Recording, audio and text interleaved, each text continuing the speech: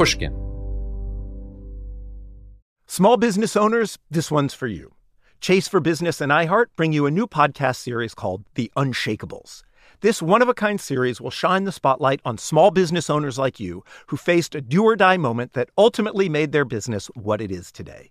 Learn more at chase.com/business/podcast. Chase, make more of what's yours. Chase mobile app is available for select mobile devices. Message and data rates may apply. J.P. Morgan Chase Bank, N.A., member FDIC. Copyright 2024, J.P. Morgan Chase & Company. The most innovative companies are going further with T-Mobile for Business. The PGA of America is helping lower scores and elevate fan experiences with AI coaching tools and 5G connected cameras. AAA is getting more drivers back on the road fast with location telematics. And the Las Vegas Grand Prix is powering race day operations with 5G connectivity, giving fans an experience at the speed they deserve. This is accelerating innovation with T-Mobile for Business. Take your business further at T-Mobile.com/now. This is your moment, your time to shine, your comeback. You're ready for the next step in your career, and you want an education employers respect. So you're not just going back to school, you're coming back with Purdue Global. Backed by Purdue University, one of the nation's most respected public universities, Purdue Global is built for people who bring their life experience into the online classroom. Purdue Global, Purdue's online university for working adults. Start your comeback today at purdueglobal.edu. From Pushkin Industries, this is Deep Background, the show where we explore the stories behind the stories in the news. I'm Noah Feldman. This week, we talk about France. When we Americans hear the word French, we often think that the next word is supposed to be revolution. In our imagination, France is a place where the revolution didn't just happen in 1789, but happens every so often ever since. Turns out the French think about themselves exactly the same way. Starting last November, protesters wearing yellow safety vests began to block rotaries and roundabouts all over France. And eventually they marched on Paris, where they talked seriously and threw stones and made a protest about a whole range of economic issues that were bothering them. The protests continued, and the French President Emmanuel Macron was required to take major steps in response. And since today is Bastille Day, the day that France celebrates as the recognition of its own revolutionary independence, we thought this was a perfect time to review the movement from beginning to end. To do that, we're joined today by Agnès Poirier, a French journalist based in the UK, who wrote a wonderful article about her uncle Jojo and his role in the Gilets jaunes, or Yellow Vest, protests. Agnès, thank you so much for being with us. My pleasure. I want to ask about the concrete element of the metaphor of the Yellow Vest. What are they for? Why do the French carry Gilets jaunes in their cars? It's actually compulsory to have a yellow vest or high visibility jacket in your car in case your car breaks down. It means that you have to park your car as safely as possible, put on your jacket, leave the car, and put yourself in a safe place. So the upshot is that everyone who has a car has a yellow vest, making it a very simple thing to put on as part of a mode of protest. But it was also connected to the origin of these protests, which began with a tax on petrol or gasoline. Yes, completely. Car drivers, basically, very angry at a carbon tax on petrol and diesel, started the movement, hence the yellow vest, probably. And also, it's a metaphor. It's a kind of call for help. You're putting your yellow vest because you want to be seen. You want to be seen in order to be helped. So in a way, it was very appropriate symbol, if you like, of their movement, at least when it started. I wanted to ask about that petrol tax, the tax on diesel that started this, the carbon tax. Now, seen from the outside, that tax looked like France acting as a good global citizen, saying we're going to reduce carbon emissions in order to do our part to contribute to the reduction of global warming. All economists that you speak to tell you that the only realistic way to reduce carbon emissions is to tax them. And so the government of France decided under Emmanuel Macron to adopt such a tax. Were the protesters being anti-environmentalist in protesting this tax, or was there another nuance to it? Well, actually, it came as the last straw, if you'd like, because it started early in the summer 2018, when the speed limit on French roads was reduced from 90 to 80 kilometers. And that enraged a lot of people in provincial France, if you'd like, especially people who rely on their cars to go about their day, to drop their children to school or to go to their work. Then there was a hike in petrol and diesel prices. Then there was also more, if you like, compulsory measures for when you do an MOT, when you have to get a certificate that your car is in good shape, which you have to do regularly in France. And there have been more implemented just a few months later. And so that carbon tax was really the last straw. It was, I don't think on its own it would have created any movement in particular, but it came after a long series of measures that were deemed affecting primarily car drivers. And we're not talking about, city dwellers. We're not talking about metropolitan France, if you'd like, people living in major cities or Paris, because they don't need to rely on their car to go about their day every day. We're talking about people in rural France, and they felt, in a way, targeted. So in the first instance, this felt like an attack on drivers. And in the French context, that also means an attack on rural people who are not in the elite centers of the city and people who rely on their cars to get around. And indeed, the first form of the protest was to block roundabouts, or rotaries, as we call them in American English, and block traffic from traveling through at all. And that, too, connected to the idea of freedom to drive. And it's as though the protesters were saying, if you're going to impinge on our freedom to drive, then we're going to impinge on your freedom to get around the country. Then the protests moved into the city, and some began in Paris itself. Tell us about how that happened. Well, protesters didn't come from, the cities or Paris. They came to Paris on Saturdays, if you'd like tourists. A day trip, to protest. It was never a Parisian revolt. It was very much a provincial revolt. And at the beginning, we used the words of Jacquerie, if you'd like, which is sort of the 17th century peasant revolts against a centralized power. And those were typically driven by genuine starvation. I mean, that's the old precedent. Of course. But it was also revolt against the local elite, if you'd like. So the first Yellow Vest, if you like, when they started rallying on social networks, and they said, okay, well, we need to strike. We're going to strike on Saturday, the 17th of November, 2018. That will be our first action throughout the country.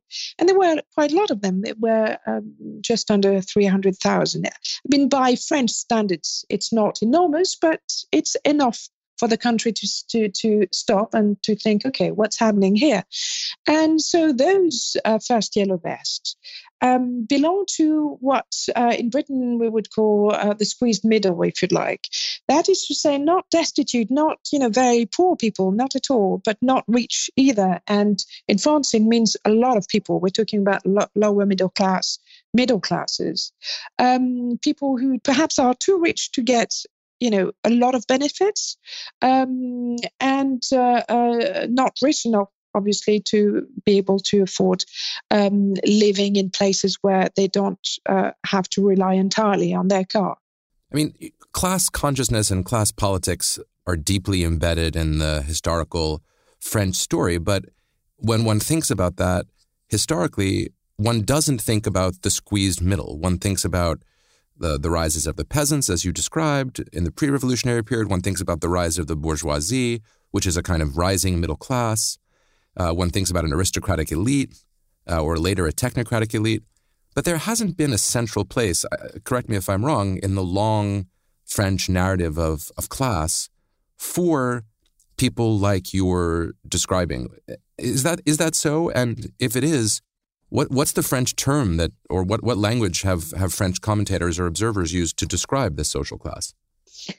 I mean, you're right in the sense that it was novel and it took time for sociologists, for demographers, to grasp the movement. And one of them actually said, it's not a class, it's a mass. What's the difference between those things? In the sense that, for instance, if you take the age of the Yellow Vest, actually, you had people from the age of 17 to the age of 77. So people from all ages. All ages. Also, a lot of artisans, a lot of self-employed, also some entrepreneurs. Mm-hmm. That's why perhaps we'll talk about my uncle mm-hmm. later. But he's a self-made man, so it makes him, in a way, part of the people, if you like. Also, he doesn't come from the aristocracy; he comes from middle, lower bourgeoisie. So it was, and a lot of men and a lot of women, a lot of also single parents and single mothers who had difficulty making ends meet. A lot of professionals from, a lot of nurses, some teachers. So, it was a mix, a very, very diverse mix. So it's quite difficult to apply the class system to it. And that's why also I resorted to a very English, as in British term, the squeezed middle class. Right. But you don't think it doesn't exactly capture it. But I do have the sense from reading that most of the people who have come out for the protest do experience themselves as suffering from economic privation. It's not impoverished, but barely making it in some sense. And it seemed to me that was why your story was so fascinating, precisely because your uncle didn't fit into that category. No, he didn't. My uncle Jojo is in his 60s. He's well off. He was the CEO of a large European company, although he belongs also to a category of retired people who do have worries for their children and grandchildren, somebody who lives in the provinces, somebody who feels quite lonely and who discovered sort of fraternity on those roundabouts. And a lot of people started talking to neighbors they wouldn't talk to otherwise. So especially at the beginning of the movement, it was really striking to see that there was this fraternity, which is so French. And I also give in the very striking figure of cafes. 60 years ago, there were 200,000 cafes in France. There are only now 36,000.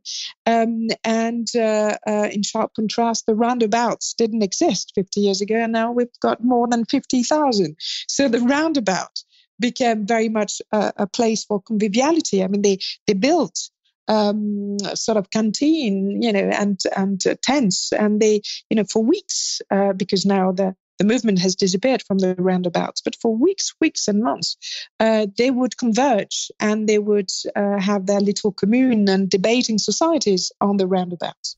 So there, when you talk about fraternity, you're translating the French word fraternité, which for Americans means something like solidarity or a way of feeling some sense of connectedness to other people.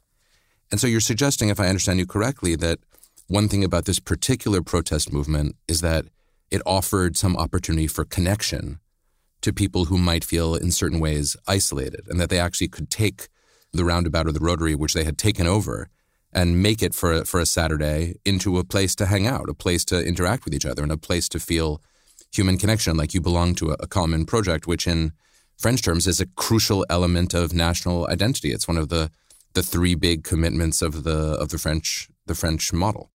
Completely. And so we're talking about this mass rather than class of people who also feel, underprivileged or vulnerable because they are lonely. A lot of single parents, a lot of lonely retired people, and living in isolation in provincial France, and often only having a relationship through social networks in front of their computer screen. And then suddenly they rekindled with, as you said very rightly, a very French way of life. Because those cafes that have disappeared through the last 60 years in France haven't disappeared from city centers. There's still plenty of cafes in Paris. It's out in the countryside where you don't exactly. In villages, there used to be many cafes, and now, there's perhaps one left, but often there's none. So we're talking about a disconnection between part of France that is successful, young metropolitan, that travels abroad, that is a sort of the radiant face of globalization, just like President Macron. Who is young, who is elite, who is sophisticated, who wears tailored suits, who is comfortable in multiple languages. He's the outward-facing picture of the modern French elite, and he's very far from the world of the small provincial town where the cafes have closed and there are jobs, but maybe not enough jobs for everybody. Completely. And that's why also, I don't know if you remember at the beginning, this hatred, which we didn't quite understand because it was so, it came from the guts, and this hatred against Macron, the figure of Macron, was to do with what he personified. And you're saying is a symbol of the elite. Of course he is, because he's now the president. He's also very young. And somehow they disliked that fact, if you like, because the Yellow Vests thought, rightly or wrongly, that they belong to the losing France, if you like. So here it gets really, really interesting and also really complicated for outsiders to understand. So let's try to figure out a little bit the politics side here, because until now you've described very movingly, in fact, the sort of psychological experience of people who feel that the center doesn't care about them and that the elites aren't thinking about them, and that makes them sound extremely sympathetic. Politically, though, the movement did, as you've just described, focus on a kind of great anger at the French president and at the idea that his politics somehow stood for making France in some way more like the United States, more market-driven. Macron's first, major reforms involved changing French law to make it easier for employers to fire employees, which has been very difficult under French law. That's a kind of market-oriented reform. And so the criticisms and the protests seem to take the form, in part at least, of an attack on this tendency of Macron's to be efficient, rational, and market-driven, and in that sense, distant from the more centralized, organized, top-down French system. Have any of the major French political parties that criticize Macron been able to capitalize on the movement? For example, has the French far right, which in some ways you would think would have shared a lot of the interests of the protesters, peripheral, not necessarily from the center of Paris, appealing to people who aren't the poorest but are also not the rich elites. Has anyone been able to capitalize on the movement for political gain? Well, it's the heart of the matter right from the start. The far right and the far left and their respective leader, Marine Le Pen for the far right and Jean-Luc Mélenchon for the far left, try to surf on the wave of the Yellow Vest. They appeared with them, they put on yellow jackets, but the Yellow Vests didn't want to be associated with them, at least to start with. They were a leaderless movement. But the problem, of course, is when you constitute a movement, there's a moment when you need leaders. But each time they elected leaders, they were disowned, they were rejected. And when the government said, why don't you send your representatives so that we know what you would like, so that we can stop the violence on the Saturday protest and we can start talks, they didn't send anyone. So it's never became anything else than a rebellion, if you like. One very interesting thing is that a lot of Yellow Vests, when you met them, said, I have never voted in my life before. But more importantly, a lot of them said, it's the first time we take to the streets. So it's true that we're talking about politically disenfranchised citizens, and the far right and far left were very eager to capitalize on the Yellow Vest anger, and they failed. They completely failed. There were, at the latest European elections, two Yellow Vest sort of lists people could vote for, and they got 0.5% of the votes between the two. So in a way, it's the death of the Yellow Vest rebellion, because they never managed to become anything else. That's completely fascinating in its own right. The idea that a movement had a desire to be heard, that the participants had a desire to be known, that they rejected, again, in a sort of inspiring way, the idea that they could be co-opted by either the far left or the far right. But then there's something that seems almost tragic about the idea that the movement simply peters out and gets close to dying by virtue of the fact that they've been heard. They've said their piece. The whole world has looked at them. The whole world has paid attention to them. France has paid attention to them. But have they fundamentally changed anything? Have they changed the perspective on politics of any of the players, even if they haven't ultimately, joined? Is there going to be a long-term effect on the language or the ideas of French politics? We're talking about, people here in France who asked for more public services and less taxes. How do you square that circle? Nobody can. And they also wanted a kind of direct democracy that is, in my view, the opposite of democracy. For instance, they said, we want to bring down the government. We want Macron to resign. We don't want to have a national assembly anymore. We just want direct democracy. We'll just vote on the internet, through Facebook or whatever, on laws. We should have a system of referendum, for instance, for every single idea. I mean, things like this. The Yellow Vest are a symptom rather than, giving any answers to an anger.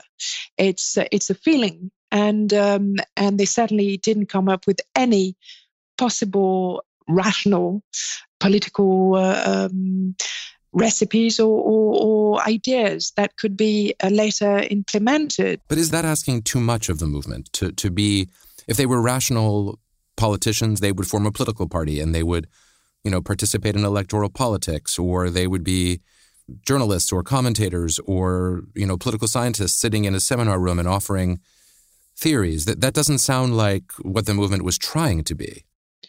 Well, we still don't know what they were trying to be, because in a way we're still focusing on the early stage of the Yellow Vest movement, because perhaps we should also say that the Yellow Vest became extremely violent. Let's turn to that. And was the movement hijacked, as some people say, hijacked by thugs or anarchists from the right or the left? Yes, completely.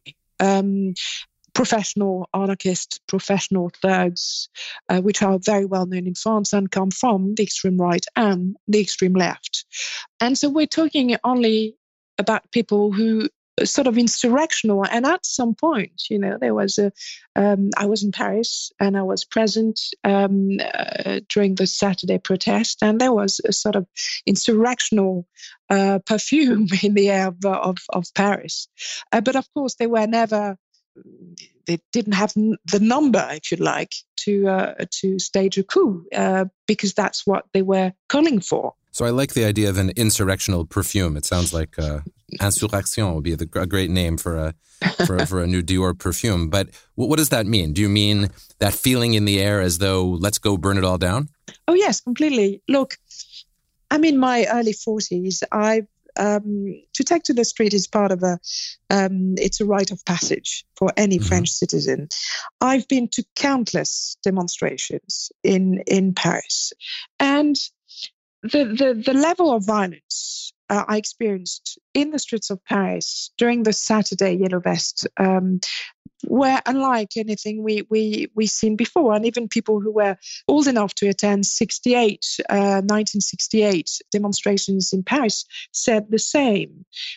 simply because they wanted to kill, when I say they, the thugs that infiltrated the Yellow Vest, or some of the Yellow Vests wanted to destroy and to also kill policemen if they could. And 2,000 policemen were actually injured, which is a very high figure for France, because don't forget, we have mastered the art of demonstration. We know how to do this. It's very theatrical. Yes, everyone has a role. Everyone knows what to do so that things don't get out of hand. Completely. And it can appear violent, but it's actually quite safe.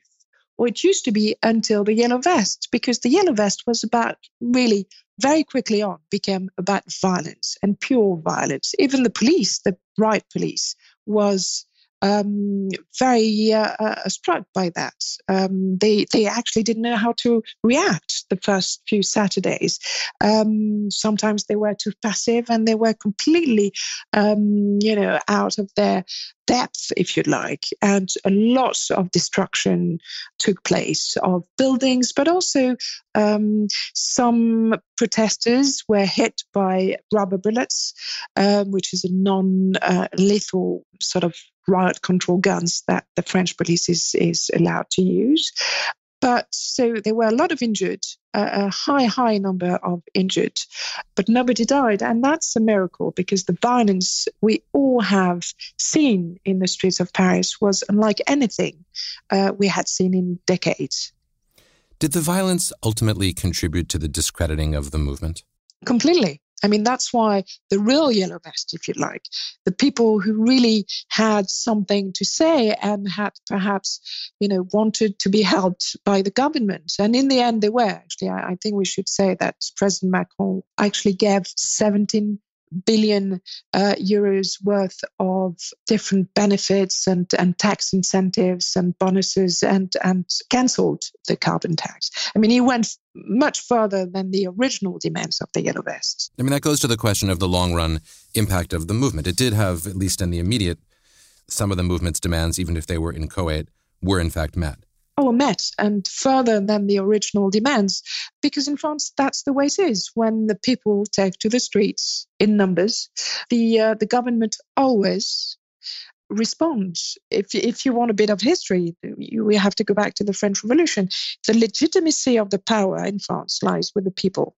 Okay, in Britain, it lies with the parliament. It's a question of history. Or it used to.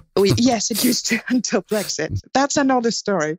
But so to go back to France, the people is the power. And as a French citizen, you have this power and you play with it. But the violence, to go back to your earlier question, meant that a lot of the early Yellow Vests decided they had nothing to do with violence and the violent people, and they stayed at home. So from 300,000 people, we very quickly went to, 20,000. So there was a natural trajectory, as it were. The people, or some of the people, expressed themselves. They said they spoke on behalf of a broader people. The violence discredited the movement. The government responded. And then, as if on cue, the movement began to recede in numbers, perhaps having achieved the goal of drawing attention to the problems of the people who marched, but without offering a permanent kind of a solution. Completely. And also the fact that the few Yellow Vests that tried a sort of democratic exercise of presenting themselves at the European elections failed so lamentably, is the kind of end to the movement, yes. The kind of coda. Thank you, Agnès. That was very, very fascinating, and I really, really appreciate your time. I look forward to reading more of your work going forward. Thank you.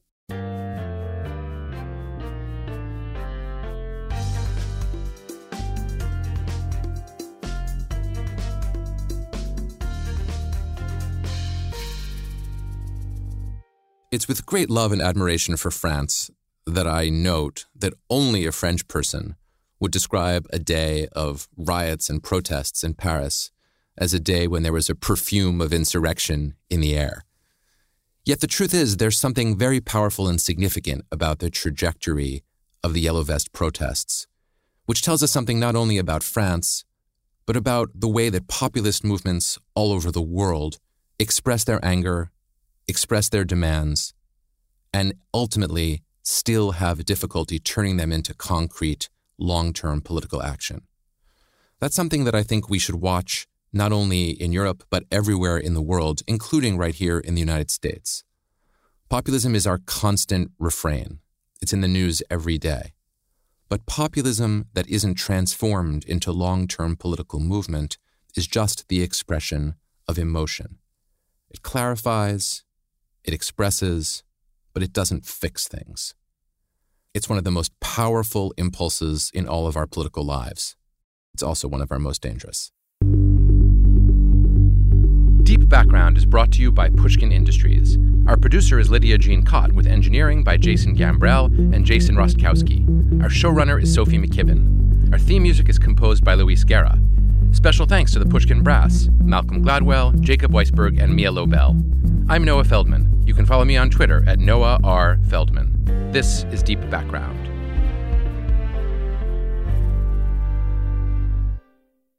The tradition of breaking tradition continues with the return of the Unconventional Awards from T-Mobile for Business at Mobile World Congress. This is an event that celebrates innovators whose bold actions took their industries to new places. If that sounds like you and you're a T-Mobile for Business customer, enter today. If you win, you'll be publicly honored amongst some of the most influential leaders in industry. And me, I'll be there too. Enter now at tmobile.com/unconventional awards. See you there.